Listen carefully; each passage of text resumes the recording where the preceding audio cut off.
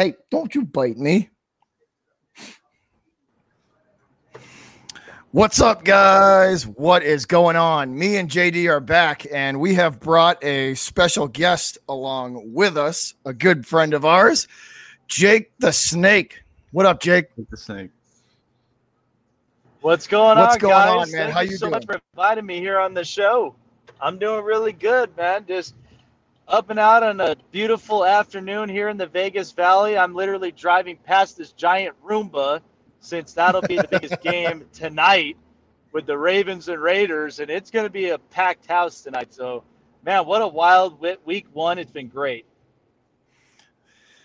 First and foremost, guys, welcome I-90 Sports Nation. What's up, guys? Episode 8 coming at you. Banging them out, man. Hell yeah. So what a wild week one we had, boys. Wild week one. Depressing and wild. Absolutely. We got to see some rookie quarterbacks show off what they could do. And we're going to start on the East Coast, and then we will work our way west. So let's start it off with the Patriots and the Miami Dolphins. Now, there was this game was interesting. I was at this game personally, so I kind of got to see how I think you get a better look at how the game goes and the ebb and flow of it if you're actually sitting there watching it as a fan. Definitely. Because I don't think that's what TV doesn't. That's what the TV doesn't sometimes can't like show the ebb and flow of the game and just the momentum, and it's a different aspect of it. But I have some good and bad points for this game, and then I'll run them down for you guys, and then I will ask what you thought of it. So Pats versus the Dolphins, the good points to me, the run blocking from the offensive line, Damian Harris, Jonnu Smith, Mac Jones, and Nelson Aguilar. Those are the standouts and the I think what the Pats did very well in that game. The bad points, the inconsistent play calling on both sides of the ball, offensive and defensive. I think the Patriots were good for one drive and then very mediocre for others. And then they would show up and then they wouldn't. It was a very up and down, back and forth when it came to the play calling. There were a lot of head scratching moments, 3rd and 8 where they would run off tackle with James White. And I think that's kind of a head scratcher, because if you're going to run off tackle, you have Ramondre Stevenson and Damian Harris to do that. So. Absolutely. And then the next one, running down the pass blocking from the offensive line. Mac Jones was taking hits all game. He was taking hits all game, and that's concerning because the line was supposed to be one of the better points of this team, and it seemed like the communication, at least in the passing game, was at times very spotty. And to see Mac Jones take hits like that was concerning. The next one I would have to say both of these next 2 points have to do with the defense, and it's the linebackers, because the Patriots in the middle of the field on defense got absolutely eaten alive by Miami. They gave Tua the middle of the field the whole game, and he took it. He took it. They gave it to him the whole middle of the game. They let Tua work in that 12 to 16 yard range, and he absolutely torched the Pats. And then the last but not least was the inconsistent pass rush from the Patriots. So let's start with the guest today. Jake, what do you think? Do you think the Pats have problems, or what do you think? I think this was kind of just a start for them. First of all, you're starting a rookie quarterback in Mac Jones, who, as you could kind of see from play-by-play, very systematic. I think he's kind of somebody that's to the book that Bill Belichick and Josh McDaniels puts together. But I thought was very impressive. He shows you that he's very accurate of the football. He'll execute the spots when any of his open receivers are there. And of course, there were a couple of sloppy plays, as you mentioned, that happened here and there. But I think this is just a start to seeing what the Patriots could do with a rookie quarterback, because we hadn't seen something like this in a while. So I'm sure Patriot fans are kind of new to this. Some I think have probably seen this years ago, but it's quite a refresher. But I thought Mac Jones and Nelson Aguilar looked really good today or yesterday. Very. So, That chemistry is encouraging. They looked very good.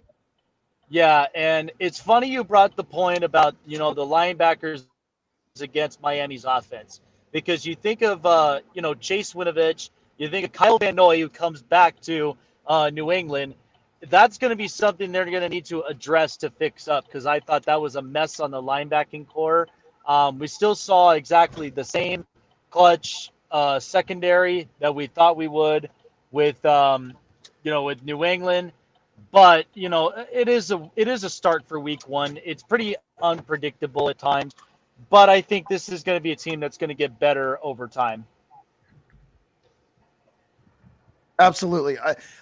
A lot of the issues that I did see with them are definitely correctable, coachable, correctable. Nothing that was like, oh man, this is going to be a problem for the rest of the year. It was just stuff that they definitely do need to correct.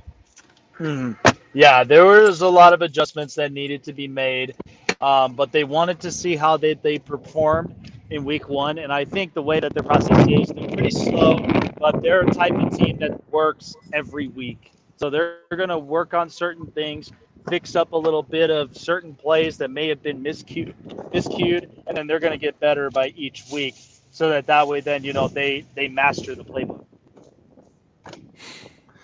Oh yeah, all man, right, JD. Very good assessment. I agree with pretty much everything Jake had to say. And to add on to it, I would say that this game to me said a lot more about Brian Flores than it did in his defensive scheme than it did about the Patriots or their offensive scheme. I think that Mac Jones. See, here's what Mac Jones is doing, and here's what Josh McDaniels is doing.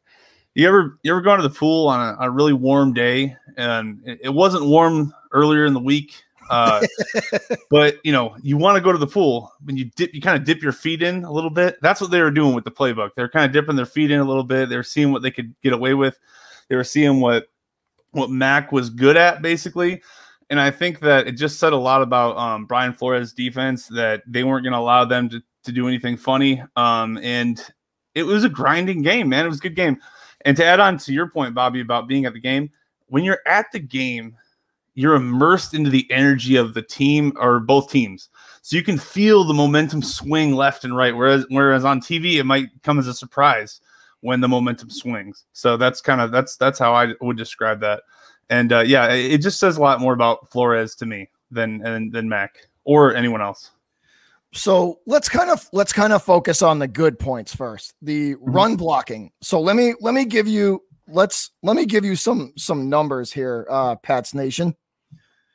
The run blocking and the offense overall was pretty good for the Patriots.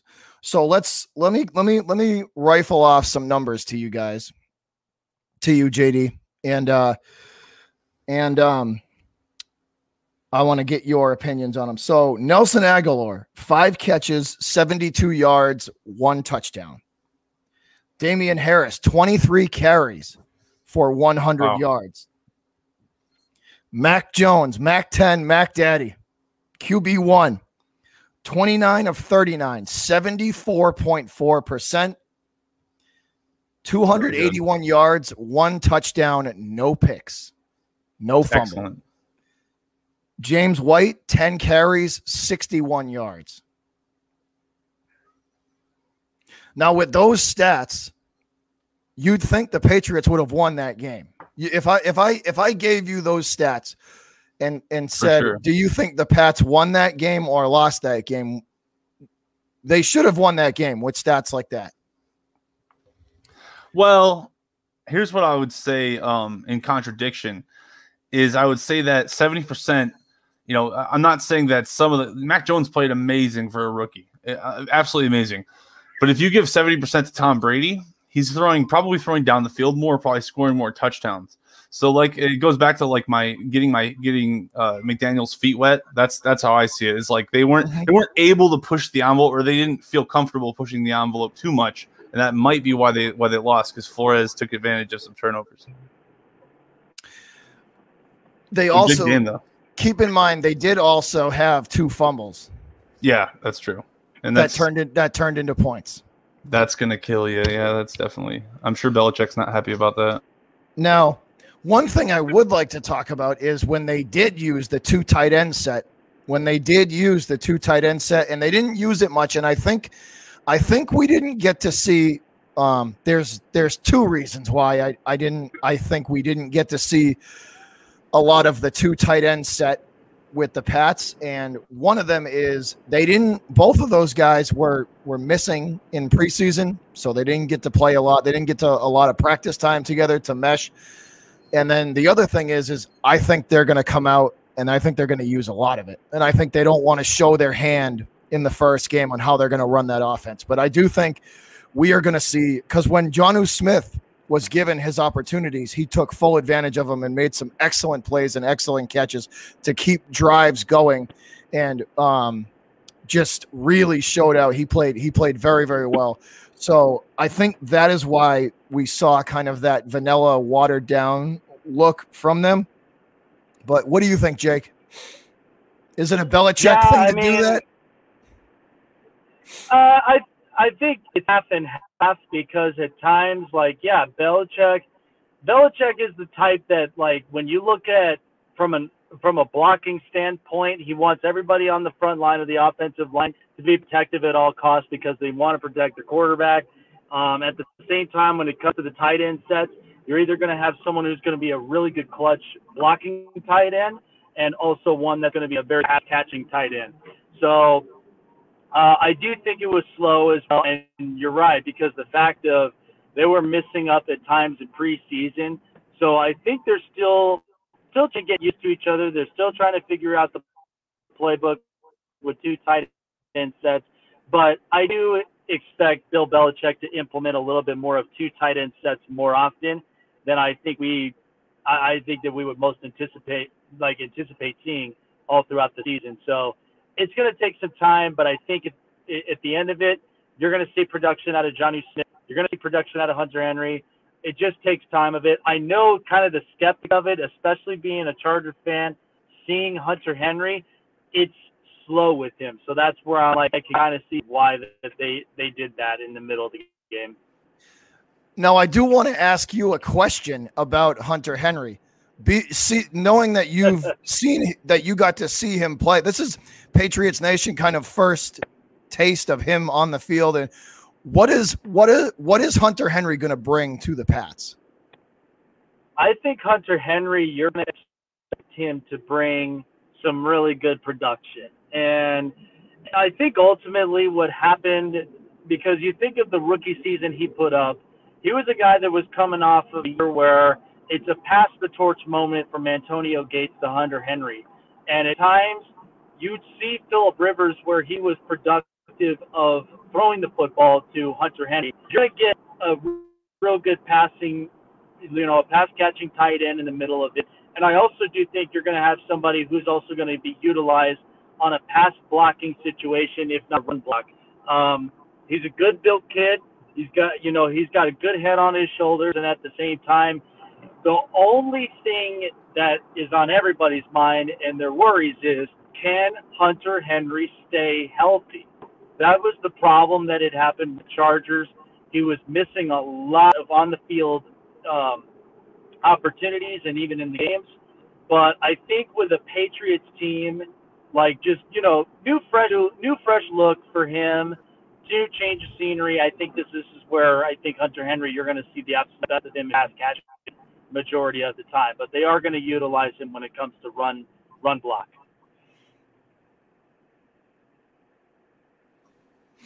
I think Henry's a hell of a player. You're saying a little bit of he can. So you're saying he's a versatile guy that can do both block and catch. Yeah. And we all know how Belichick likes versatility, and he likes versatility and availability. If you can do a lot and you're available to do it, that's a Belichick guy. Absolutely. JD, what are your thoughts? Hunter Henry, and just the double tight end set. Tight end set in general. Well, I think that it might take the whole team a couple of practices, and like you said, if they weren't all together, it might take them a little while to get that going. And it's just one of those things where you got a rookie, you're trying to get him as much information as possible. But I think they want him to master the basic playbook before they start throwing extra things on his lap. They want to make sure he can, do all the little things right first, and then they'll try to get tricky with it. And once they do, I think Mac Jones, I do think Mac Jones he seems like not only accurate enough, but sharp enough.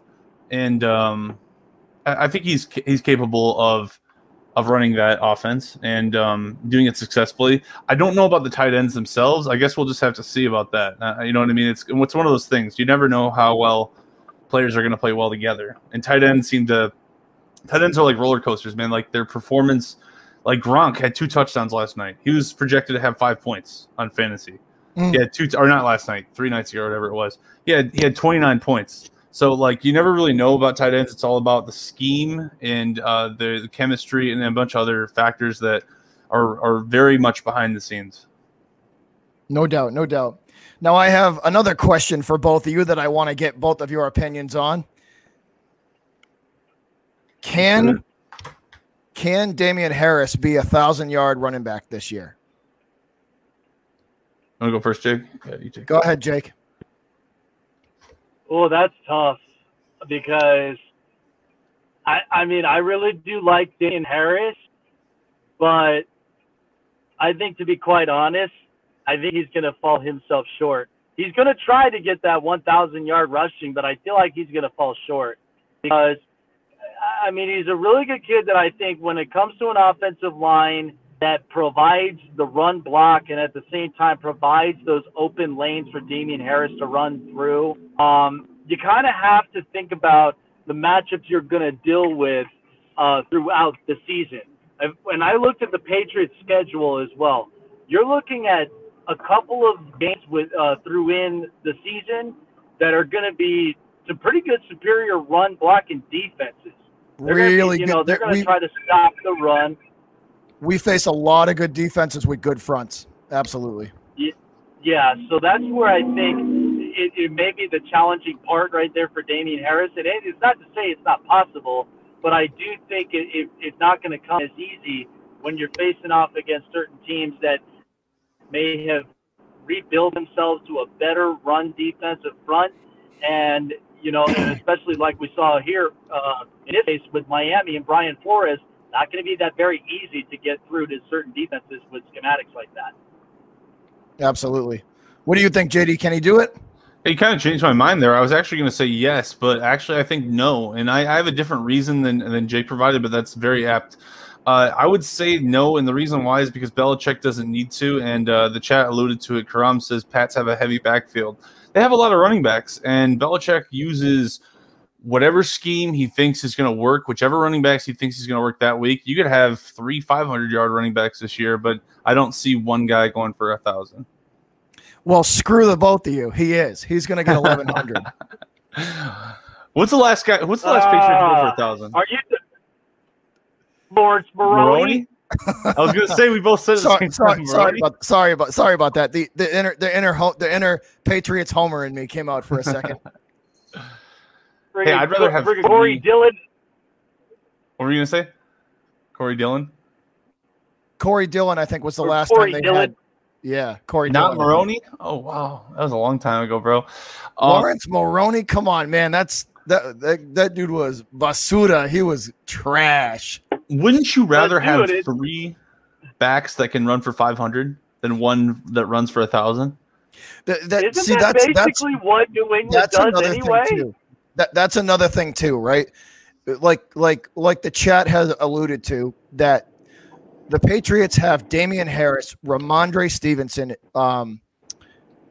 James White, and J.J. Taylor if they need him.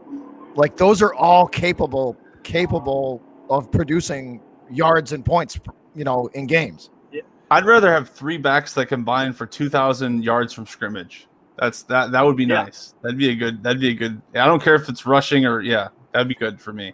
Now I want to let's kind of focus on the quarterback for a second here. Okay.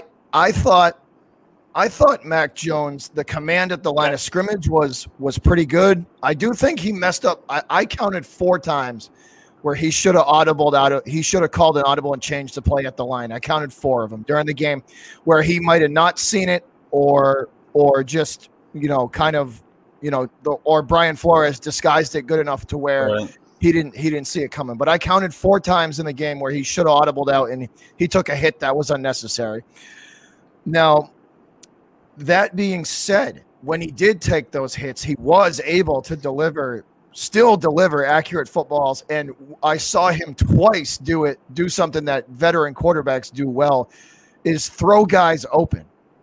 He did it twice really well. Yeah. Throwing guys open is a veteran move. Yeah. Oh, yeah. And another thing, Cam doesn't throw people open very well. That's an upgrade, in my opinion. He never has. He never really did. You have to think of in full honesty when it came to Cam and trying to throw people open. Like, first of all, when you've got a lingering shoulder injury that what Cam had suffered, like Bobby, you and I talked about this all last year. That's where he lost majority of his accuracy. So at that point, you know what you're going to get with Cam Newton when it comes to situations like that. But to see Mac Jones toughen himself after those hits and then be able to make the plays, I mean, we saw it all over the league yesterday. Justin Herbert was able to do that. Even if he was under duress, he was going to throw darts down field. Yeah, no doubt. Some of these young quarterbacks are going to end up going and learning. Yeah. Now we also talked about so his poise in the pocket was good. His ability to take a hit, deliver an accurate football was good. He did have a few times out of the 10 misses that he had, because he went 29 and 39.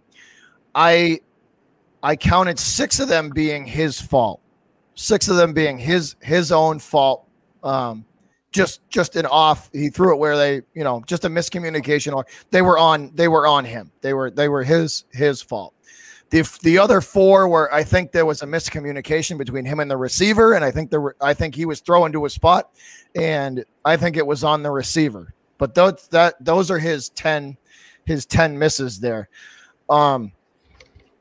Is there the one thing that, like I said, the one thing that he needs to learn now, the chat alluded to it before, that maybe Belichick isn't giving him full autonomy at the line of scrimmage yet, where it's if you see something you don't like, kid, audible out of it. So my next question to both of you guys is, do you think that Bill was holding the kid back a little bit? Go ahead. Yeah, in some cases a little bit. But yeah, because I do think that there's still some evaluation that they're still kind of doing with Mac. But I think at some point when they get I think as they get better week to week and they start to learn more and more of that playbook and still get kind of the feel of in-game situations, I think eventually you're going to see Belichick really going to start to kind of take the strings off. Hey, there we go. Hey, by the way, can I just say something, Jake? Yeah. The fact that I see palm trees in your camera pisses me off. I fucking hate you for that. Because it makes you want to come to Vegas so bad, don't you? I hate you for that. Hey, at least I'm not out. At least I'm not in Cali where it's always on fire. I think you just changed from phone to Wi-Fi right there. Yeah, I did. Just change the audio of the HD quality right there. If you can, put your. All right, so JD, until Jake gets better audio, we'll go with you. I'm sorry, I forgot. What was the question? It was about. Does he have autonomy? Does he have autonomy at the line? The basic question is: do you think Bill is reining in Jones a little bit to start the season and not giving him kind of full command at the line of scrimmage? Yes, and I think it's necessary. I think it's necessary until he, like, there was reports that Mac was teaching Cam the playbook. Like, let's say that's true. It doesn't mean that Mac is a master of the playbook. It doesn't mean that he knows everything, and it also doesn't mean. I don't even know if Bill is comfortable with Tom Brady audibling half the time, bro. So so I definitely think he was reining him in at least a little bit. Bill's a control freak. Oh man. Oh, this might work. Nothing. Jake, are you getting on your computer? Yeah, I am actually. All right. Well, I'm gonna boot your Las Vegas ass out of here, and then just come back in on your computer. Yeah, I'm coming in quick. Sounds good. Hot. All right. So there we go. All right, we're good. That's better. Look at you with the Macho Man Randy Savage sunglasses. Hey, I do the look like Tatis, man. Tatis is the only person bringing it out. So let me repeat the question. Do you think Bill is kind of got the reins a little bit on Mac, not letting him go full bore, right out the gate? I think he does. I mean, ultimately, like he's still learning and understanding the playbook here and there. But I also do think that there are some things, like as you mentioned, that there were kind of a few mistakes that Mac Jones had, which every quarterback's going to go through all of that, where they're going to clean it up during practice and then get ready for next week. But I do think eventually, week to week, as Mac Jones gets better with his throws and at the same time gets better with the playbook, Bill Belichick's going to probably take the strings off bit by bit until he gets fully focused. He's ready to roll, and then he won't have to be like overly reliant, on the situation where he can actually let Mac Jones play his game. Absolutely. Now, I have two or three more questions for you guys.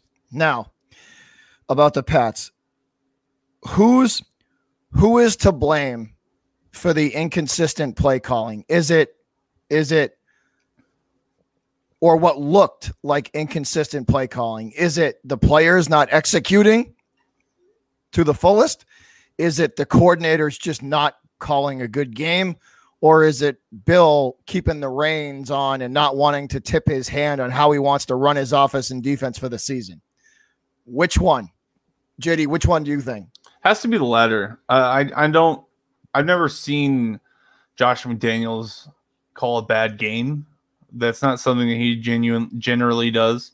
But it's probably a lot of everything, because you're feeling each other out. You know what I mean? It's just a new relationship. You don't know what you can get away with. So that's what I would say. It's the reining in. It's the latter. Has to be. Mm-hmm. Jake, what do you think? Yeah, I do. I do think I'm with JD on that one. I do believe that. I think it's a ladder and stuff like that as well. But again, like I said, everything is unpredictable in week one.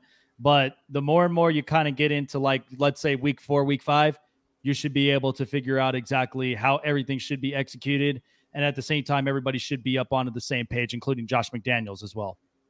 Well, you're both wrong. I wanted to kick Josh McDaniels in the balls for calling an inconsistent game.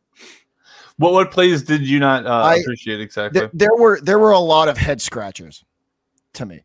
There was just a lot of head scratching moments. Now, I don't know if it was. I do think it was a very bland, very plain, very like unexotic game plan. Very like straightforward.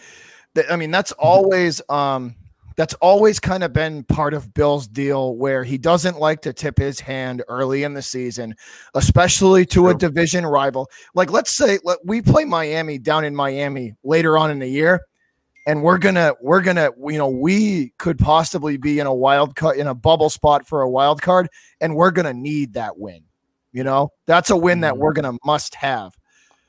that we're going to need. So that's going to be a must-have. And so it's kind of, I can see it from both ways. It was very frustrating watch because to me, you could see how the poise was from Mac Jones was there, that he could do more. He could do more. He could execute more.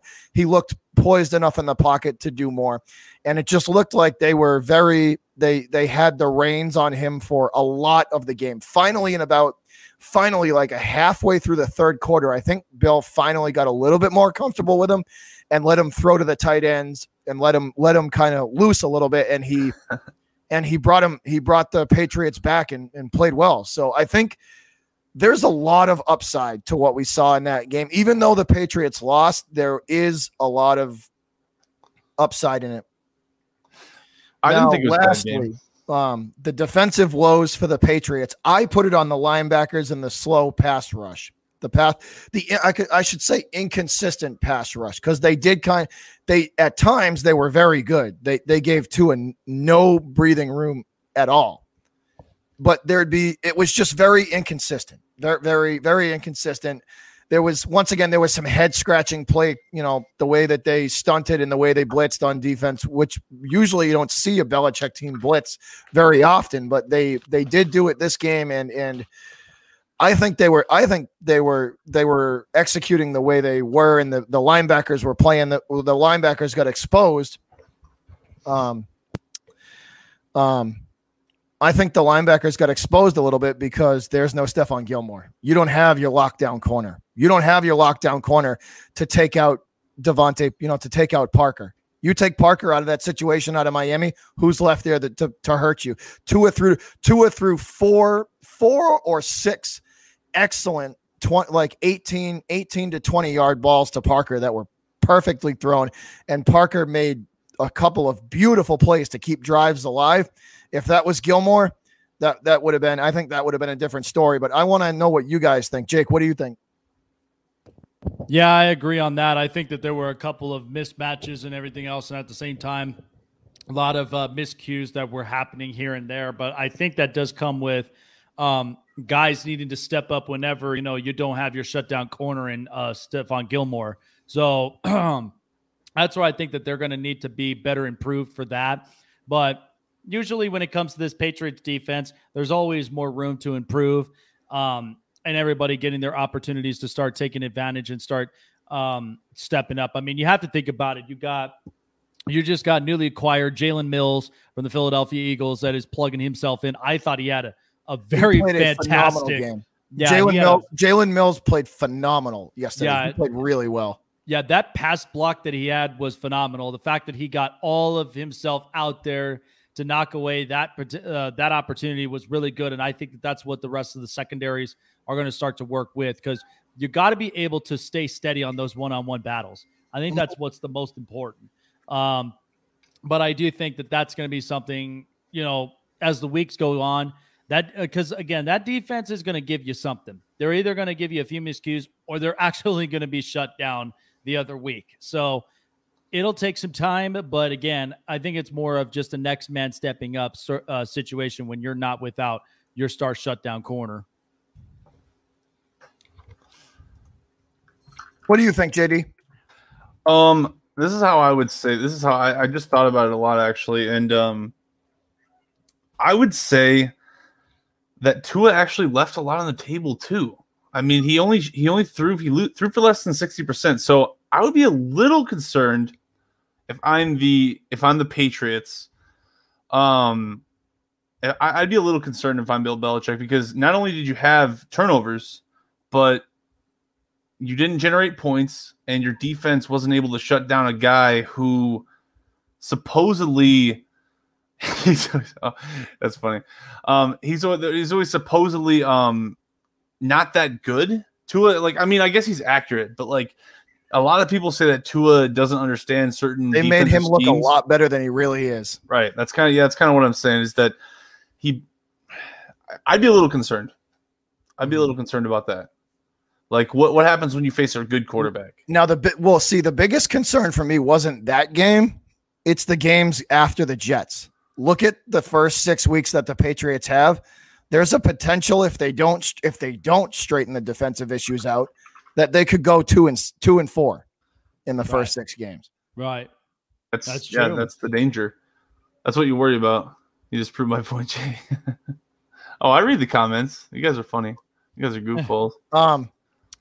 But that's like that's a legitimate concern. It is. You should. I'm not saying hit the panic button yet. Like, don't press panic and go DEFCON 5. Red alarms going. Make sure everyone's doing their job though. But they definitely do, or they definitely did. Like, the defense did get exposed a little bit, and they need to. There's some stuff that absolutely has to be cleaned up. And the one thing that you saw in that Patriots Miami game that is not common for Patriots teams, offense and defense, they had 88 yards of penalties in that game. Holy and crap. Belichick and that type of stuff, that type of stuff where you don't play fundamentally smart football and you're making mistakes like that drives Bill crazy. Yeah. Yeah, exactly. And it's not what the Patriots have been about the last 20 years. And I think when you lose your actual leader, you got to rebuild that. Yeah. That's true. Now, we're going to hop aboard the New England versus the world plane and fly probably about 1,000 miles east and landed in Chicago. And let's talk about the Bears game. Oh, Lord. JD, I want to get your initial, you being the Bears fan, I want to get your initial thoughts on the Bears game. Oh my God, man. Frustration is the first word that comes to mind. Confusion too. A lot of confusion. I was defending Matt Nagy for like months, dude. I've been defending him for months. I've been sitting here like, oh man, Matt Nagy, he's a great coach. He brought us to the playoffs 2 out of 3 years. People are always trashing him, blah, blah, blah, all this stuff. And I had nothing but good things to say about Matt Nagy. And then he pulls this shit. Like, what the hell was that? I don't even know what the hell that was. I mean, the play calling, I feel like he was pretending that Andy Dalton was like, I don't even know who thought Andy Dalton was. He was trying to make these throws that I just don't see Andy Dalton ever making, even whenever Andy Dalton was with the Bengals, right? This is the best Andy Dalton I can remember.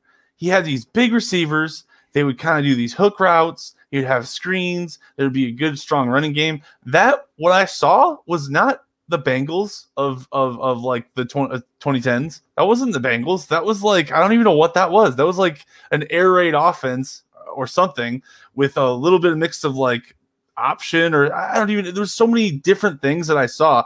And that's not what Andy Dalton is. You know who is that type of quarterback though? And we actually have him on the roster. It's weird. And he actually played a little bit and scored a touchdown. Weird. It's crazy. His name's Justin Fields. He's sitting on the bench. And we saw a little bit of him. And then he looked really good. And then they just take him out. It's just the weirdest thing. I don't understand. It was so strange. It was just strange. It was the worst Andy Dalton I've ever seen, period. It was worse than when he was the Cowboys. Anytime with the Bengals, it was awful. I don't know who Matt Nagy thinks Andy Dalton is, but that's not him. Jake, what are your initial thoughts on that game? What the hell was that? Oh my Lord. It was weird because it was bad. It was bad, like bad. But you know what though? I'm not completely surprised because of the fact of this is exactly what the type of performances you're going to get out of beige water pistol majority of the time. So it's like, it's just that, and I understood what the process was with, the Bears, because first of all, you're trying to groom up Justin Fields the best way possible.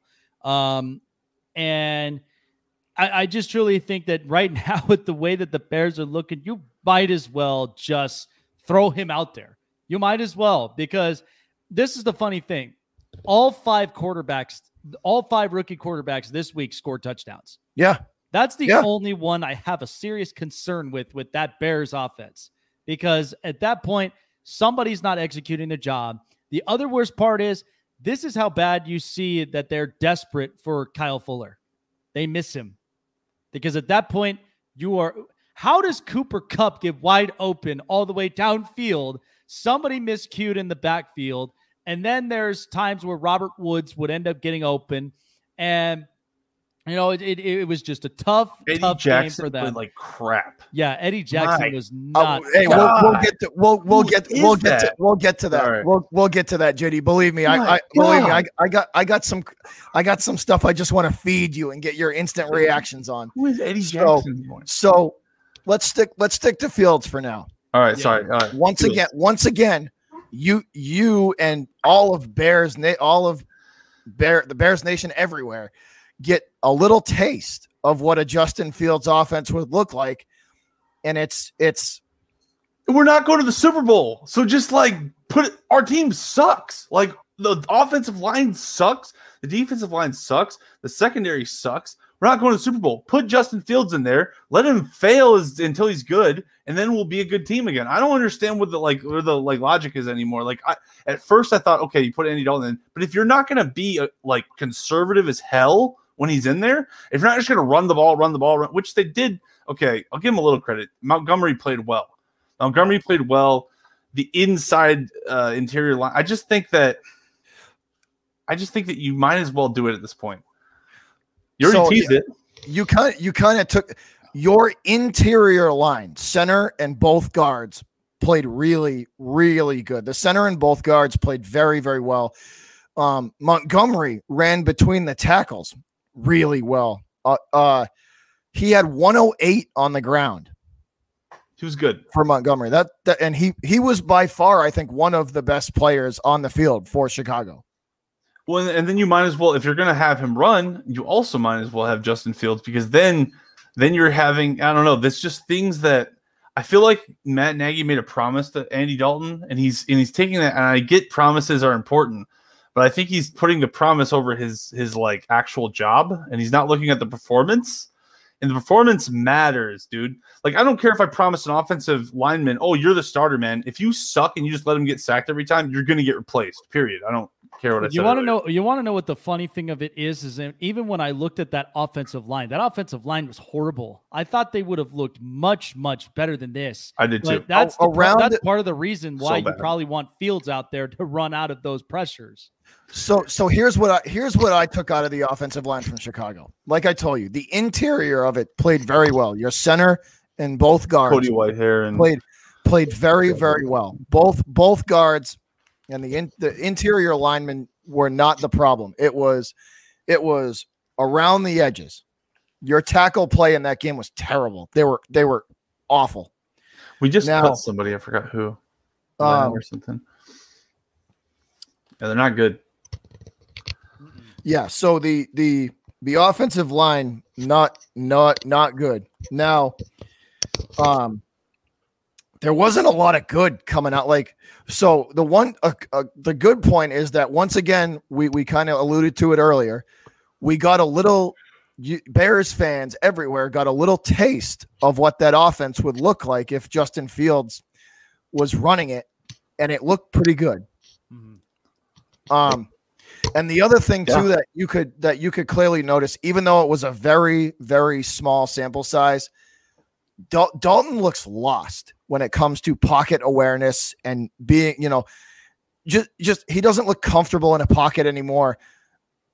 And like we talked off camera, off show, JD, that if you know that like you're not going to be able to compete, and making the playoffs is a long shot. You know exactly what you get with Andy Dalton. He's been in the league long enough where you know what you're going to get out of him. You know what he is, what he brings to the table, what he's capable of, where his ceiling is. With Fields, you think you have an idea of what you can do with him, what the offense looks like, how you could use him. And you said it perfectly. If you know, like if you know you're not gonna like if you know you're gonna struggle in the division, you might as well give the kid a shot and kind of trial by fire and let him learn and let him take his lumps on the fly and just go with it. Look at Justin Herbert. They had the worst or second or third worst offensive line in the league, and Justin Herbert came out there Last year. And he played really well. He was a rookie. And people talked crap about him in college too. They say, oh, he's not this, he's not that, he's not doing this. And he comes in, lights the league on fire. So far, every single time Justin Fields gets in, he looks like he's about to light the league on fire. And then Matt Nagy's like, no, stop. I need to put it in my red rocket. I remember people did the same thing they did to Herbert to Fields. They talked down the pick. They were questioning whether Herbert's style of play would translate. Would they be able to translate it because of the Chargers, weak points, the O-line. But Herbert made it work. Herbert made it work, and he absolutely tore it up. So, like I said, quarterback rating of 99.6 under duress, in a terrible offensive line like that definitely shows you. Like, think about it this way. I mean, hypothetically, you look at certain situations where you deal with chaos. If this kid could literally do it with this much chaos, imagine what he would look like with a more stable, a much more stable structure and even a much more stable management. That's where I think that comes down to when you look at Justin Fields and this offensive line. If Justin Fields, like right now with an offensive line that's allowing pressures to come in, they're not executing their blocks. And Andy Dalton, I agree with you. The fact that he is a pocket type quarterback but can't run out of the pocket for nothing, that's where I think you're starting to see that of where they really need to make that initial move. And that's where Matt Nagy cannot afford to be conservative, because if he's much more conservative this year with his play calls, there's going to be a reason why he'll be on the hot seat too, along with Ryan Pace. They'll crank the heat up on him. Absolutely. Exactly. So at the same time, when it came to, Justin Herbert and Anthony Lynn was very conservative. And I keep saying, execute the plays and get aggressive. Why are we continuously playing the safe way? Because that never works. That never worked against Tampa. That never worked against New Orleans. And it certainly never worked against New England. That's where I'm like, they got to stop getting conservative with this. Let him loose. Let him see exactly what the potential he has around him. And because I guarantee you, him and Allen Robinson will click. So no doubt. Give him those opportunities. I think Fields is like literally the only chance that Matt Nagy even has left anymore to keep his job. Because at this point, I was the one defending him like a few weeks ago. And at this point, though, I would have rather had Nick Foles out there, because at least I know what Nick Foles is and what he's not. And I think that Nick Foles, there's a few down the field throws that I think Nick Foles would have made. And I don't think Andy Dalton can make. And that's the thing. If you're not good in the pocket, you're not a good thrower, and you're a statue in the pocket, what are you even there for? You're literally just a name that was good 6 or 7 years ago. Like, I don't want a name. I want someone who's going to be good now. And also, when I say that he's the only chance left for Matt Nagy's job, this is the way I see it. If Fields doesn't work out in the next 2 or 3 years, they're definitely going to get rid of him. For sure. No question.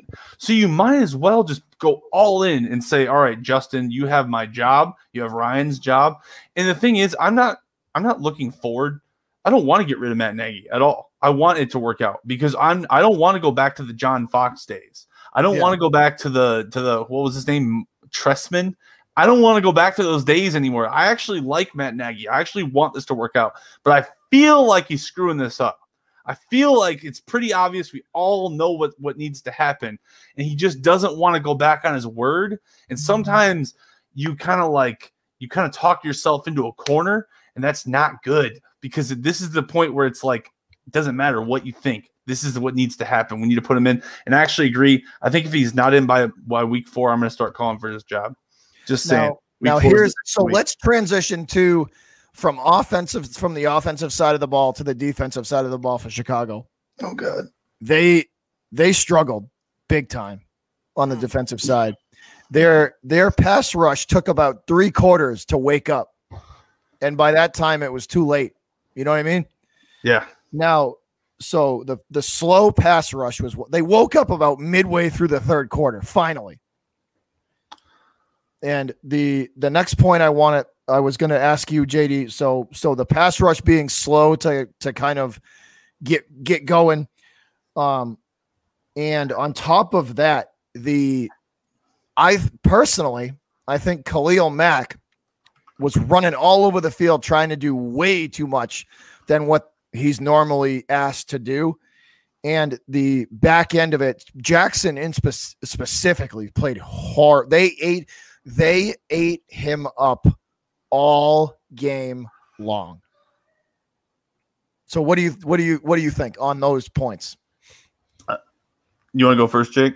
Yeah, I'll go ahead. I mean, that's ultimately where, like I said, there were a lot of struggles that were happening within that secondary.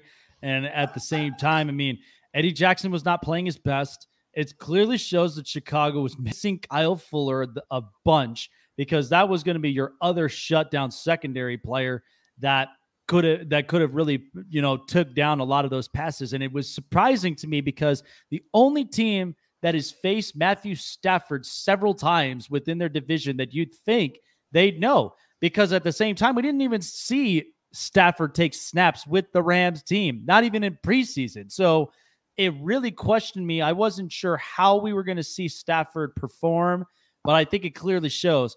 Has a better O-line, has a lot of better weapons, and is trustworthy when it comes to throwing the deep ball downfield and scoring big-time points. But that's where I think the rest of the Chicago's defense really needs to start to button up. I mean, everybody has to end up, stepping themselves up, because a defense like Chicago's that I thought would have been just fine clearly shows that there's still some holes that they need to fill in order for them to be that shutdown type defense they were.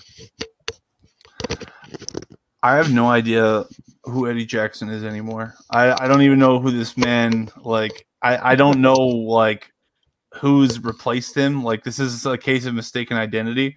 This guy was one of the greatest. What have you done with Jackson? Who is this guy, and what have you done with Jackson? Who is this? I'm unaware of this person. It seems like we got rid of Fuller and we lost two guys. We lost Fuller and Jackson. We got rid of Fuller. And I don't know why that is. I don't know if they just had really good chemistry, and then Jalen Johnson, he's just not getting it. I don't know what it is. And I couldn't tell you. And it's very unfortunate for Jackson, because he was about to get a lot of money, I think. And that's very, very unfortunate. And it's just one of those things where, I don't know if we have the talent on the back end to even compete this year for the division. We had a golden opportunity here to steal one. We really did, especially if we would have started Fields. And we couldn't really, like you said, we couldn't even sniff Stafford, sniff him. He wasn't even close to him. And then I think Hicks started to get to him at the end, but at that time, game was out of reach, and it didn't really matter. By the time the Bears pass rush woke up, it was too late. So it's just it's a sad story. We do have an easier schedule going forward. The week one was pretty hard, but I just don't know if that's how we look every week, is lost. There's, as you said, if we just look lost every week, then it's going to be a long season for Chicago fans. It's going to be real bad. Yeah. At least the Bulls are doing good. Our special guest of the afternoon is a Charger fan, and it just so happens we have some Charger topics that I can fire off and get his thoughts on. So let's talk about the LA Chargers game one, Jake. Your initial thoughts coming out of that game. So there are still some things to work on, first off. But you know what, though? I smiled heavily in the very first possession that the Chargers had. They had 75 yards altogether on that specific play.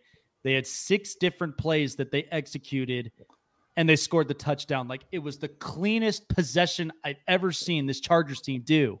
And I was like, if we do that consistently all season long, we have a chance.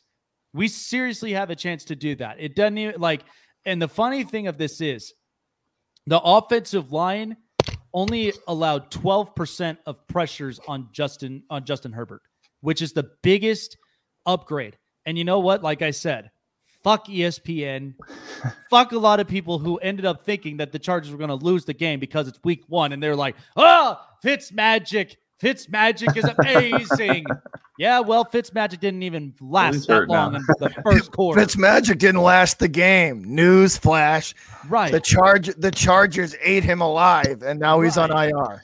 Right, exactly. I mean, there are still some cleanups that this Chargers team needs to do. First of all, the run defense. Antonio Gibson was giving us serious problems at times when it came to run defense, and he kept on finding holes that he was going to run through, whether it was just running the football or pass catching. So that was one thing I think the Chargers need to work on and fix to eliminate that in the next outing, because you got Zeke and the Cowboys coming into LA. So I did like the performance Justin Herbert put up with 1 interception, 1 touchdown, and 340 passing yards. But at the same time, what really made me happy is that Brandon Staley in his first ever coaching start was aggressive. He never gave up on plays. He was not conservative. And the best thing was on a 4th and 1, when the Chargers needed it the most to put pressure on Ron Rivera, they gave a quarterback sneak for Justin Herbert to cross the line, and they got the first down. I said, finally, that is it. That is what we needed. Stop getting scared and let the kid play. Like, that's exactly what the Chargers did right. They allowed only 16 points to an opposing offense. I can only imagine what they're going to do against Dallas with Dak, Zeke, CeeDee Lamb, and Amari Cooper, but they better be ready for it by this next up-and-coming week. But I was very impressed with the offensive line. And by the way, 49 snaps Rashawn Slater played against Chase Young, 0 sacks, 0 pressures, and 0 hits. So that's putting a smile now, on I want to throw something at you, Jake. I don't know if you were aware of these numbers, but this is just so. This is by quarter breakdown of the yards per play on first down for the Chargers. So I want to know if this is concerning to you or not. So first quarter, 5.8 yards per play on first down. The second quarter, it goes down to 4.3. The third, 3.2. And then fourth, it ticked up just a little bit to 3.9. So does it concern you that they dropped, or is it just them switching game plan and trying to control clock more than anything? I think it's a mixture of that. I mean, it is something where they're trying to, manage the clock at times, because first and foremost, you want the lead and you also want the time on your side. I mean, that's initially what coaches do well. You look at Bill Belichick, he loves to control the time, knows how much time that there is in the game, and wants to execute plays to get New England leads. And it's kind of the same even when you look at the opposing Ron Rivera. I mean, he's very defensive minded. That's what was so tough about that defense with Montez Sweat, Chase Young, and even Jermaine Davis. Like, it was a lot of really, really good things that I really liked about how they were executing as far as time management goes. But they are working through that. They're all kind of getting used to everybody. I mean, this is also a year where we've had preseason, we've had OTAs, so we have no idea how everybody's going to click, who their favorite targets are, and how they're going to manage things.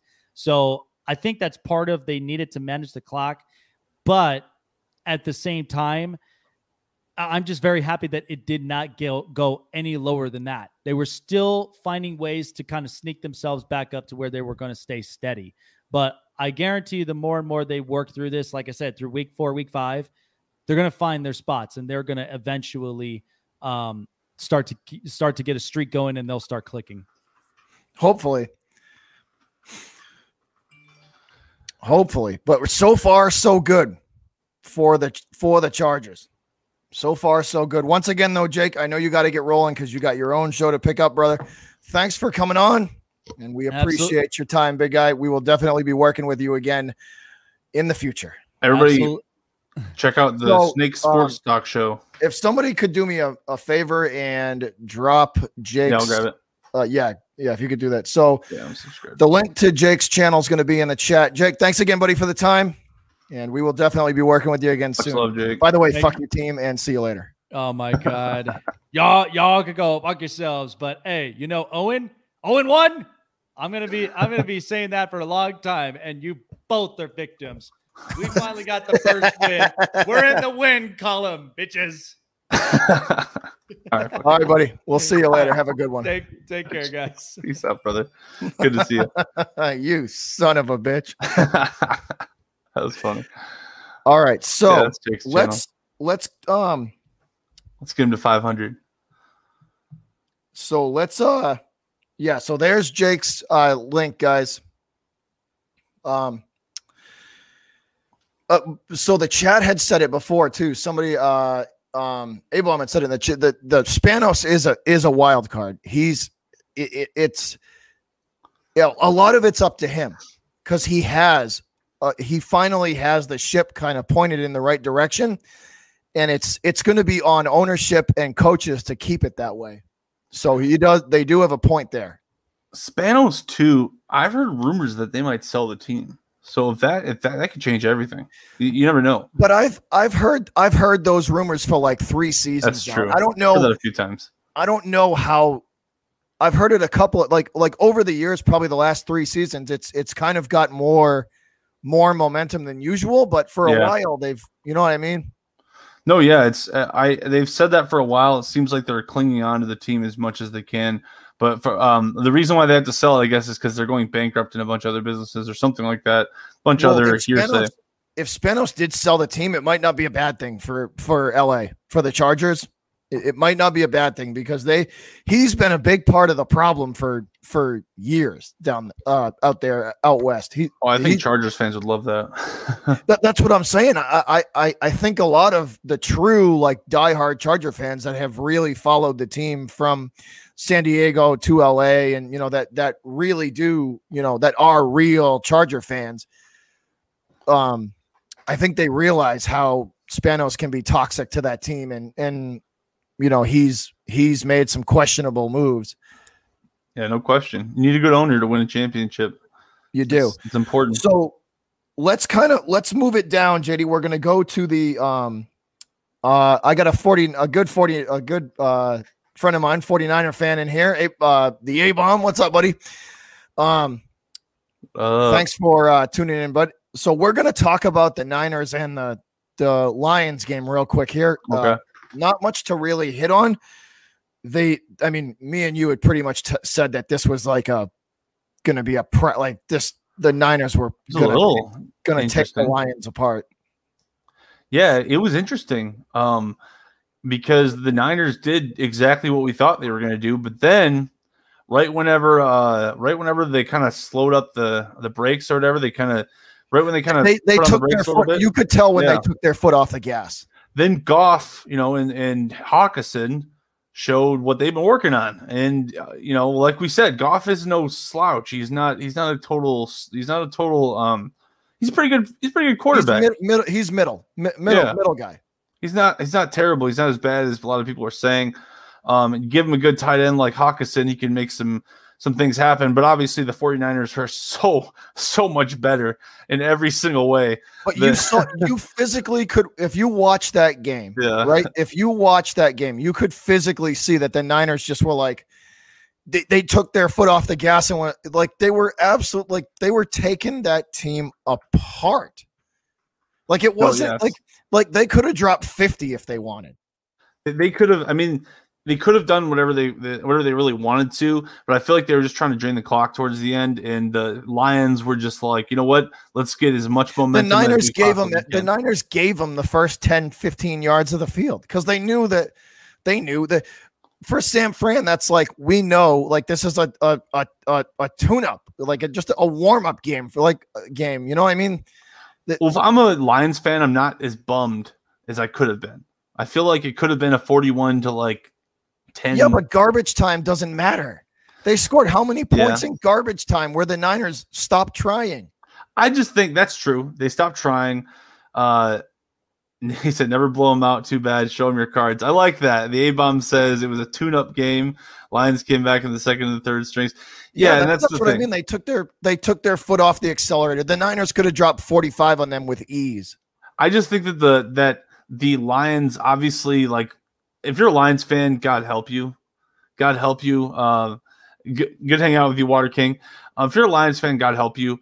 But I think that you could do a lot worse than Jared Goff. That's all I'm trying to say. And TJ Hawkinson. So I think they have something to work with. I just hope that they don't do they don't do to TJ Hawkinson what they did to Calvin Johnson and Barry Sanders. That's what I hope they don't do, because he is a hell of a talent, and I hope they don't just like run him into the ground. That's all I kind of hope with the Lions, because they're never going to compete. What do all of these legendary franchises have in common? The Niners, the Steelers, the Niners, the Steelers, the Patriots, the Cowboys, like maybe not so much the Cowboys in the last 25 years, but all of the multiple Super Bowl winning team, like all of the teams this probably in the last 20 to 25 years, the owners of the team leave it alone.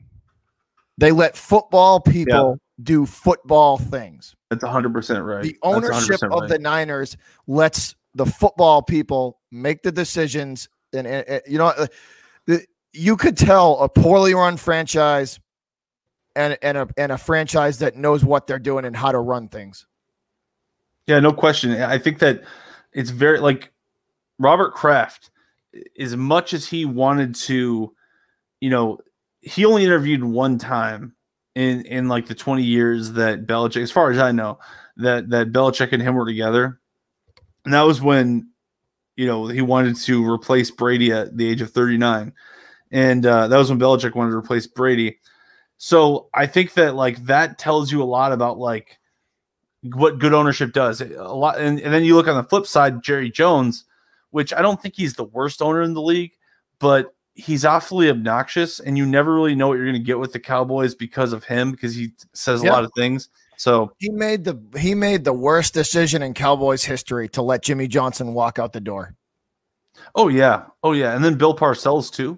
Yep. Oh yeah, he's had a few guys. Two legendary coaches, because Jones couldn't swallow his pride and do what good owners do and just sit up in his luxury suite and sign the checks and let the football people worry about football things. That's what you're supposed to do. As an owner, you're supposed to be a fan. You're not the GM, but Jerry Jones thinks he is the GM. So far, I would say this is the best team he's ever put together. Valhalla is funny. Hey, there's nothing wrong with that. At least he's just, there ain't nothing wrong with that at all. People freaked out about that. I was like, so? Like, what? What is the problem here? ESPN's like clutching their pearls. Oh my God, he's doing this. Oh my God. It's like, ESPN, you guys are so full of shit. All right. So one thing that did come out of that Lions game though was Okudah ended up with a ruptured Achilles. Terrible. That's and he's done for the year. He's done for the year. That hurts the Lions. Like that is a major blow to the Lions. They thought they were going to be bad before, and now they don't even know what they got anymore. They might just have Hawkinson. It's pretty bad. Well, just on the Okudah, them losing him is that's not good. What are they? What's the cornerstone of their D now? You know what I mean? That's funny. I mean, the Lions playing defense. That's a funny cornerstone. I mean, shoot, the best defensive player. That's what I'm saying. There is none now. There's none for them. They always seem to have a rookie, and he always ends up on another team. They always have a great, top first-round pick rookie, and he's going to be so good, and then he ends up on another team in 3 years. That's the Lions for you. So I don't know, man. The Lions, I got nothing to say about the Lions. They're just trash. They're just a poorly run franchise. We've said it over and over in nauseam. And the Niners are great, so. They're a very efficient, very well-run, oiled machine. They run it the way it should be. Like, there's a reason they have multiple Super Bowls. There's a reason. There's a reason why they have the amount of they have all those Super Bowl trophies stacked up there. There's a reason.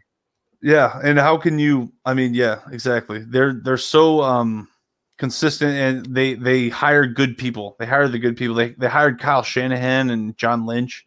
And, before that, they had Bill Walsh and, way I before think that. the front office of San Fran works well together. That's why they've been as good as they have been for the last couple of seasons. They work well together. No question. What's the next? The Goff versus Stafford saga kind of continues here. That's right. Stafford, remember how we had talked about that this was going to be a very kind of like interesting storyline to follow through the season because they swapped teams and I don't think it changed anything. To be honest, no. I'm trying to McVay. There we go. Sean McVay. He threw a little bit of shade over towards Jared Goff after watching, Stafford's performance there. What did he say? I missed that.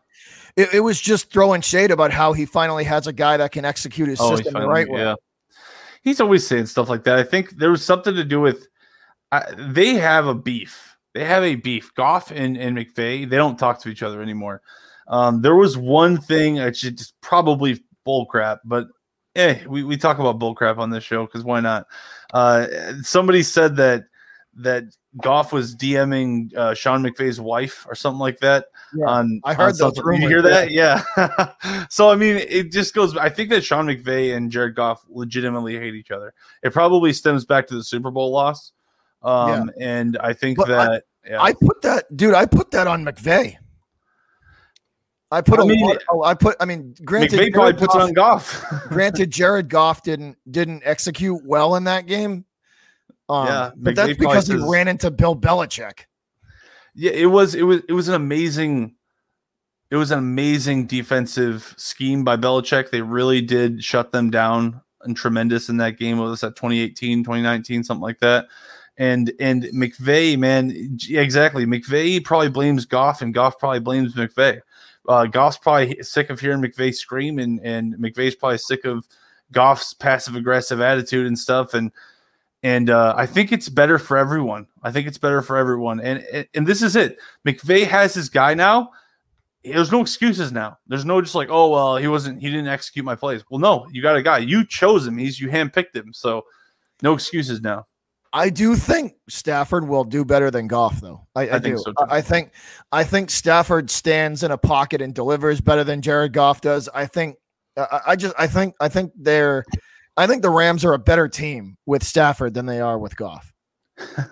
Valhalla says that he's not even sure the Lions owner know they have a football team. You also have to hire the right guys too. You can't just like hire just like dumb people and let them run your franchise for 20 years. That won't work out either. It was Belichick's game plan and defense that ultimately did in Goff and in that Goff and the Rams offense. It was he coached circles around Sean McVay that whole game, and McVay, and at the end of the game, McVay knew it.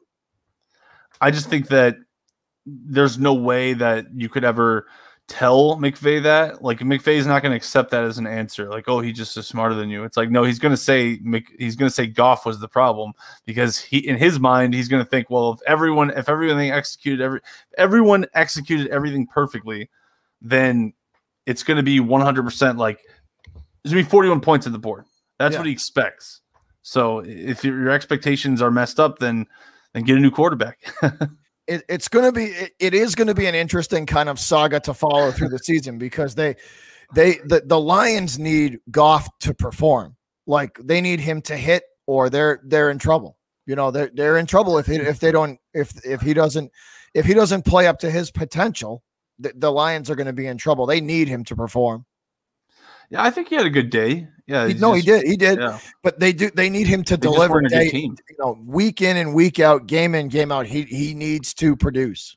I think if you literally replaced Goff with Stafford, like on the Lions, no change at all. It would have been the same score. I just think that, as long as everyone's more comfortable, I think Goff probably has more say because he's the big money man in Detroit. And I think that, McVay's happier. So it's kind of like, everyone's happier in this situation, and the Lions suck. And that's just pretty normal. Yeah, same outcome, exactly. So let's go over to the let's talk about Aaron Rodgers and the Packers. Did you get to watch that game or no? I was on Red Zone. It was on Red Zone, so I didn't watch play by play. But man, Aaron Rodgers sucks. That was awesome. So my first question to you would be: has Rodgers finally hit that wall, or is it one of those instances where he's going to go, relax, guys, it's one game and we can pick it back up? What do you? I don't know. I don't know think? if relax guy is back. He was contemplating retirement in the offseason, so I don't know if relaxed guy is back. Like if he can, the relaxed guy, that was 2017 Rodgers, man. That was like some legit Rodgers right there. And this Rodgers, I don't know, man. He just doesn't look like, he looks like he was overwhelmed, confused, lost, slow, and I don't think it had anything to do with his team, bro. Aaron Jones played well. The offensive line wasn't that bad. Rodgers couldn't make up his mind down his progressions. He just would kind of just hold the ball and wait for the perfect throw, and it never came, and he never made the right throw, and it just wasn't good. I don't know if it's a situation where he needs to, he didn't have a good offseason, obviously, so he needs to work his way into it. But if that's the case, I'm looking at it like, bro, I don't need you, Rodgers. Trade his ass. If you're really going to come at me like, I'm not going to play well, put Jordan Love in there. Who cares? I'm just saying, I don't think Rodgers is all that anymore. See, you kind of, me and you are kind of in agreement on one thing, that it was not for lack of time. The O-line was serviceable in that game. They were more than serviceable. That was Rodgers holding on to the football way too long. And also being gun shy to pull the trigger when he needed to. Valhalla is probably right. Well, excuse me, I'm sorry. I agree. Rodgers, he didn't pull the trigger. He probably will have a better week next week, I would imagine. I don't think he's totally done, but I don't think he's a top 5 quarterback anymore. He was on the top 100. I think last year everything was clicking on all cylinders. I think that Rodgers really believed, in his heart of hearts, believed last year that they would win the Super Bowl. I think he believed that they had everything. And I think that this year now, he's just demoralized. I think he's just beyond demoralized, and he doesn't actually he doesn't have that fire anymore, man. He doesn't have the fire that he had last year. That once that one play where basically Matt LaFleur trusted the defense over Rodgers. Ever since that play, dude, I think he's checked out. He's been like, you know what, dude, screw this. And he is a diva. Valhalla said in the chat, he said he'll probably go off next week and ESPN will eat it up because he loves the attention. I can totally see that. His mood swings. He'll probably be in a great mood next week. Everything will be perfect. And all of a sudden, bam, they play really well. So, but if I'm the Packers, I'm not dealing with this shit anymore. He's been a diva forever, though. Let's be. It's not like his attitude has changed. They just kind of put up with it there in Green Bay because of his skill set. Yeah, exactly. He really thought last year was the year. He thought it was the MVP, Super Bowl MVP season, and this year, it didn't work out. And I don't know if it will. Tom Brady said, "No Super Bowl for you. No Super Bowl for you. No soup for you. No Super Bowl for you." He was the MVP last year. Yeah, exactly. And he thought he would win. He felt like he would win it all. Oops. Come on, get back in there. Oh, camera cut out. Okay. Start back up. All right. So last topic of the podcast before we take fan questions, JD. Let's talk about the Saints. And their dominant win. The defense, the offense, Jameis Winston with 5 touchdowns.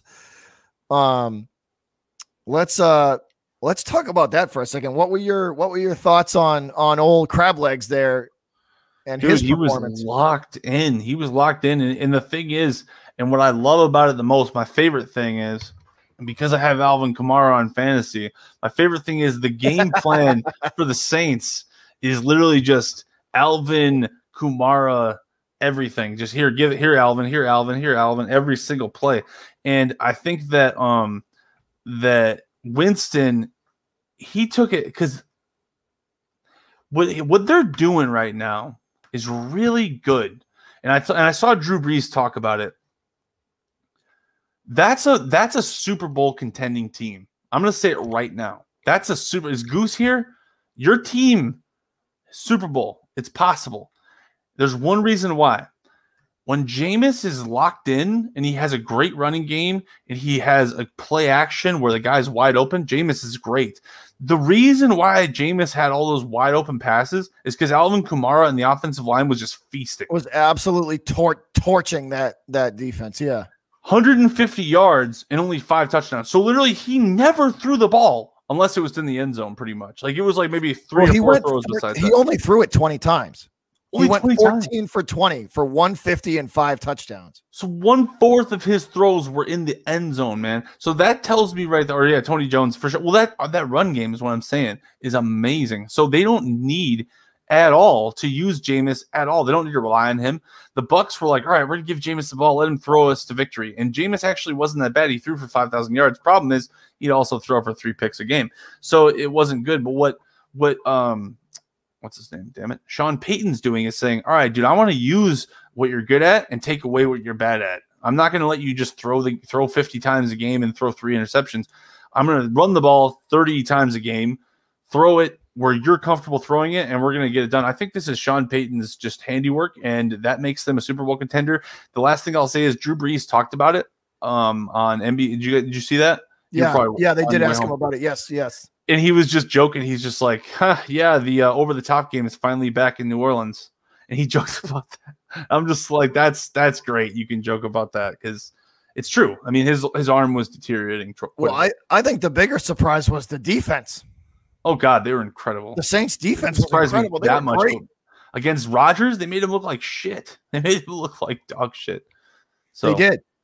I think the bigger granted, Jameis Winston performed well, and they called a great game for, hit on it. They called a great game for Jameis where they didn't put him into situations where it was throwing balls that he felt comfortable with and in places on the field where he could throw it accurately. They put him in the best shape to succeed.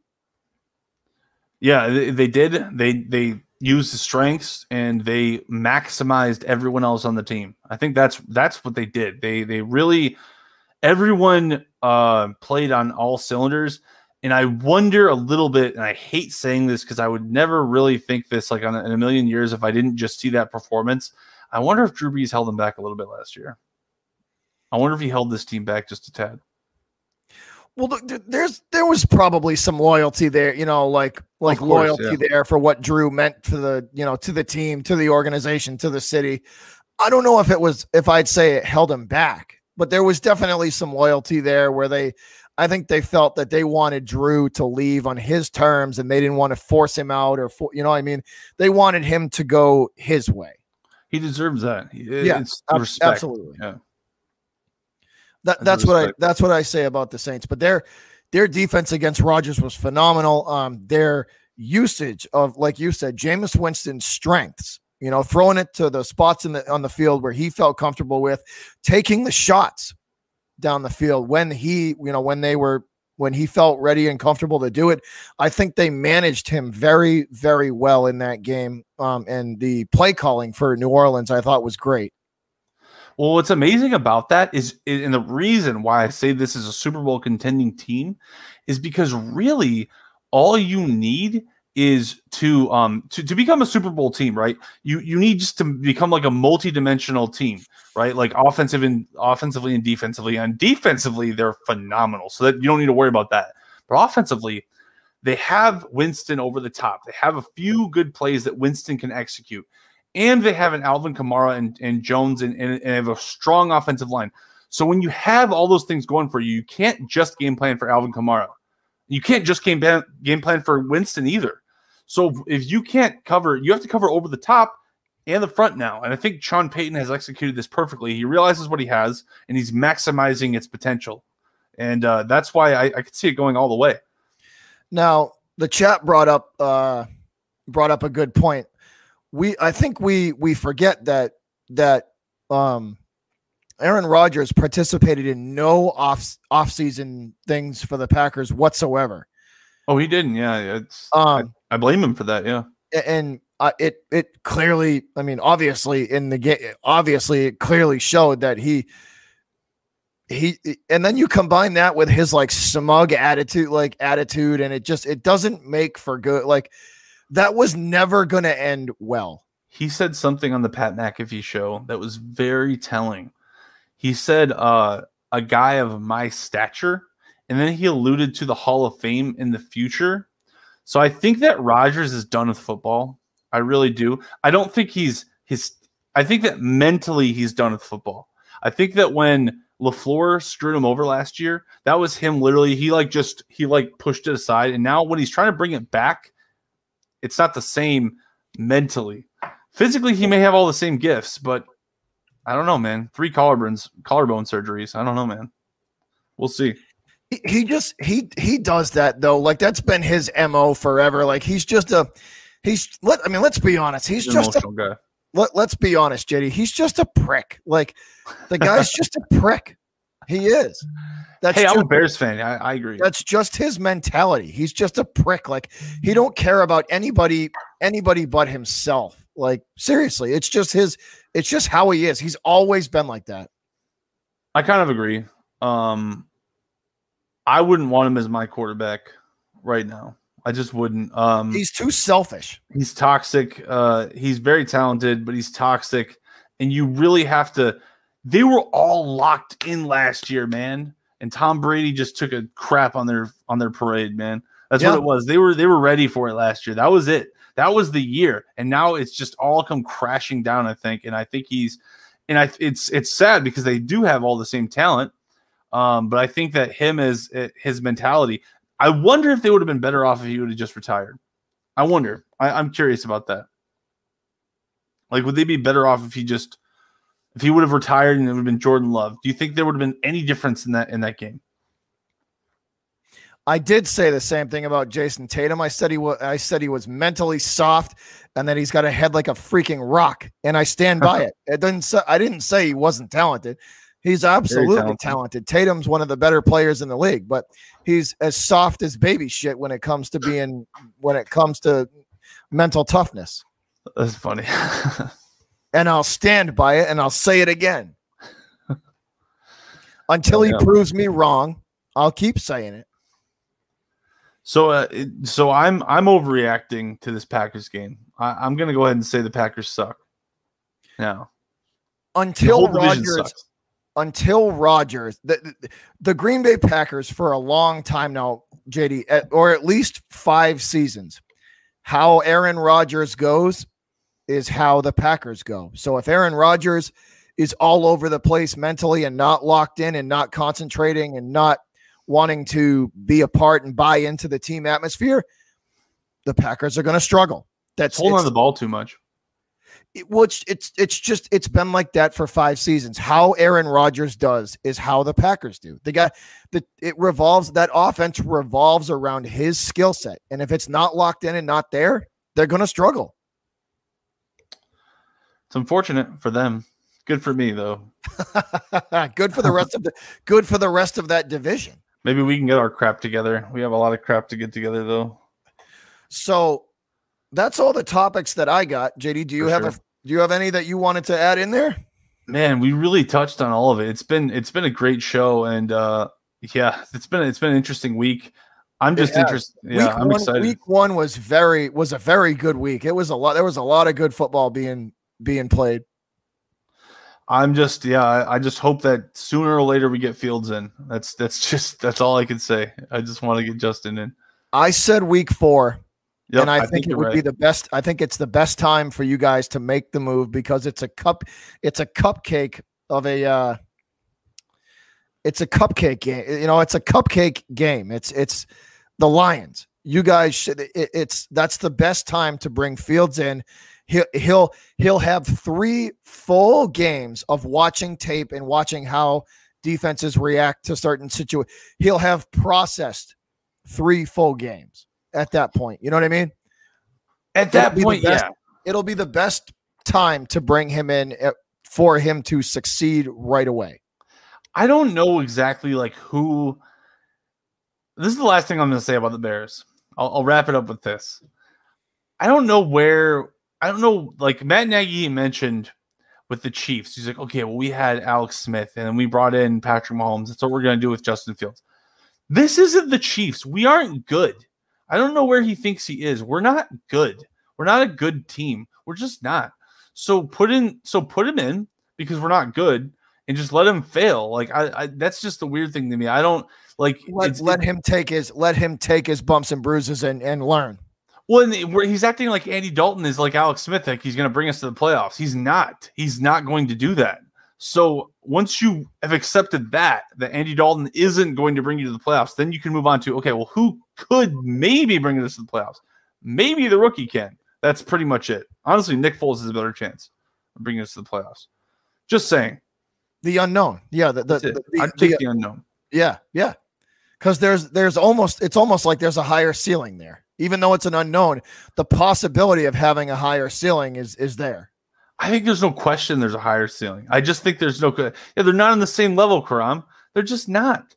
Like, we're not yet. We hope to be someday, but, like, we need to stop thinking like we're just this perennial playoff team. We're not. We're a borderline 50-50 – a bubble team. Bubble team, yeah, that needs that. Right now, we're on the – I think we're trending downward on talent-wise. So, with that being said, give the ball to the rookie. If he messes up, let him roll with it and see if he can use his playmaking ability to make something happen. Exactly. No, that's all I can say. So let's we're gonna end the show like we usually do. We'll take some questions from fans and then we will wrap it up. Yes, sir. What do you guys got? What do you guys want to talk about for a bit? He said Nagy's worried that Fields will crash and burn like Rosen or Darnold did. He wants him to sit this year, and you might be right. He might be thinking that, and if he is thinking that, I would tell him this. I'd be like, dude, Fields is much more talented than Rosen, much more, and I think he's more confident and poised than Darnold is. So he's already more poised. The reason why you sit a guy is because he's not poised, or he's not, or you feel like he's not ready. Yeah, you just feel like he's not mentally ready. Justin is mentally ready for this. I just don't know if like he is talented enough to like bring us to the playoffs. He's mentally ready to start though. I feel like this is inarguable, but I don't know. Maybe I haven't met any Bears fan I haven't met anyone supporting the Bears besides Matt Nagy. See, I think a lot of where the Bears like want for Justin Fields comes from is that they see the potential sitting there, and it's like they haven't had that type of potential in a long time. Ever. I don't think ever. So you basically think that, okay, so you think that we're like a guy with low self-esteem going to talk to a really pretty girl. We're like a guy just being like, do you want to go? Maybe we'll go out. We go hang out maybe, and then we'll see what happens and stuff. So, but Fields is like, no, yeah, let's go out. Let's do this. And we're just like, that's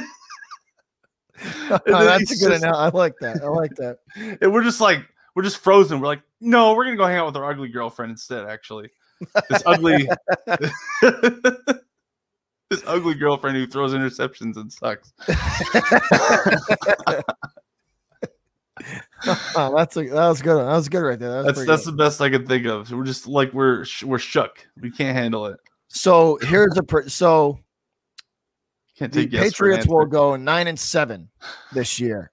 I think that is possible. 9 wins, I think, would be. I think 9 wins is doable for.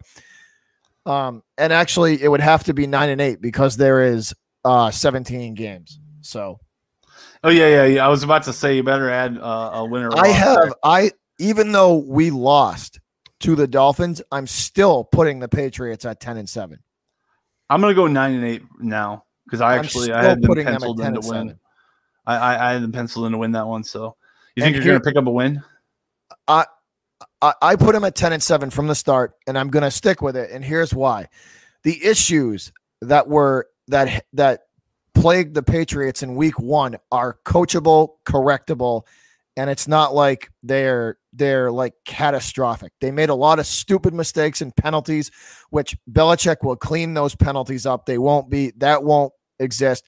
The linebacking core, they can correct that, and I'm sure they will. If not fully, then it'll definitely get better. And after week 6, they're going to have Stephon Gilmore back. So I think they're going to be able to adjust how they play on defense a little bit.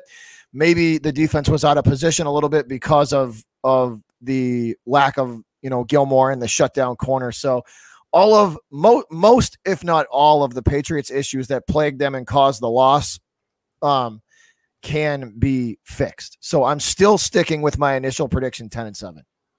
So pick it up and fight for the playoff. I mean, Belichick, he's gonna be like, they're not gonna have an easy week of practice. There's gonna be a lot of fumble drills and just like there's gonna be a lot of stuff that he's gonna fix. So I agree with you. I think there's a lot of easy, simple things they can fix. So here's a question: who is the rookie of the week? Rookie of the week? Or maybe rookie of the year. Excuse me. Who is the rookie of the year after week 1? So which rookie produced the best in week 1? Do you want my Homer answer, or do you want me to be my Homer? Yeah. My Homer answer says Mac Jones, 29 of 39, 74% completion percentage, no interceptions, 1 touchdown. Justin Fields, because he's just too great, and he scored a touchdown without even trying, and it was just he's his entire organization's holding him back, so he's the MVP. I'm just kidding. I'll be realistic though. I was very impressed with a lot of rookies. Yeah, Micah Parsons played exceptionally well in that that Dallas and Bucks game. Micah Parsons was all over the field for the Cowboys. That kid showed me a lot in that game. I think Parsons for Dallas is going to be a really it could end up being one of the cornerstone pieces of that defense. Trevor Lawrence played very well too. The only downside is he threw 3 picks. Had a couple nice throws, but yeah, it's going to be tough. But a lot of the rookies did. Even Zach Wilson didn't have too bad of a day either for the Jets, even though I believe they lost as well. Yeah, it's going to be tough for them. They're on 2 really bad franchises. It's just the Jets and Jags are going to be bad for a long time, like years. The rebuilds for both of those teams are in no way, shape, or form close to being over. So Jamar Chase and Micah Parsons is probably he said Jamar Chase too. Yeah, there you go. So yeah, it seems to be the consensus. And then Mac Jones, he definitely had a good game, I would say. There's a lot of potential there. No, you're definitely right. There's a lot. I completely forgot about Chase. He had himself a good game as well. Eric says, do you guys have a favorite baseball and hockey team? So I am all Boston. I have the Celtics, the Bruins, the Red Sox, and the Patriots. JD? I guess the Blackhawks are my favorite hockey team. I don't watch hockey very often. If I do, it's the playoffs. And for baseball, definitely the Cubs. I've been a Cubs fan since I was a little kid. And same thing. I don't watch a ton of baseball, a lot more than hockey though. But basketball, I watch probably every single team in the NBA, as well as some EuroLeague and some NBL and some other stuff. So I watch a lot of basketball, and then football, I watch all the teams too. So all of the Bears, Chicago Bears, right? I watch all the Bears games. I watch the Bucks. I watch every game I can see pretty much with the NFL. Yeah, Jamar Chase was great. Yeah, no question. I think the Bengals were impressive, very impressive, because they're facing a more experienced team, and they answered the call, man. They answered the call, and they had a lot of talent. That talent wasn't as for instance, I think that Herbert is more talented than Cousins. Or not Herbert, I'm sorry. Burrow. I think Burrow is more talented than Cousins. And I think that he had, what was it, 20 for 27? He had a great game, especially down the stretch. So, yeah. Especially in the overtime. They were just it was clean. It was very clean. So it was very impressive for these young guys. Like Burrow's poise is something special. He's going to be, if they could ever get him an offensive line, he could be something. It'll be very interesting. Grabbed his knee after. I didn't see that. Wow, that's not good. If that's true, then that's not good. That's not good. Not good at all.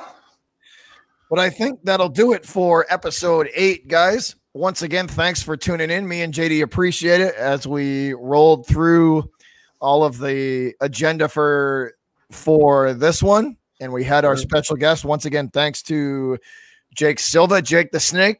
Jake the Snake, thanks for coming on and talking and being a guest on the show. And we will definitely be working with him and a couple other guys in the future as well. So, but this was fun, guys. Once again, me and JD appreciate all of the continued support of the channel. And if you want to listen to a specific segment of the channel, JD, as always, the I-90 Sports Talk for his channel. He chops them up and edits them into specific segments. So, JD, put your channel link in there. So if they want to watch a specific segment, they know where to go.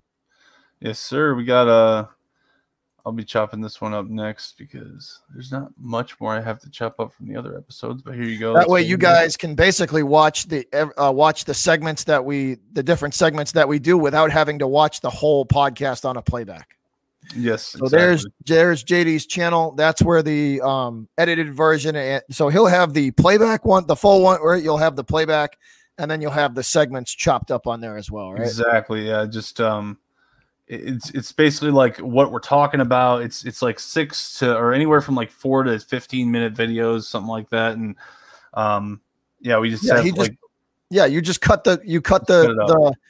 it up into the different segments. So if you guys are interested in rewatching a segment that we did, it's easy to just go over to his channel and just click it and pull it up.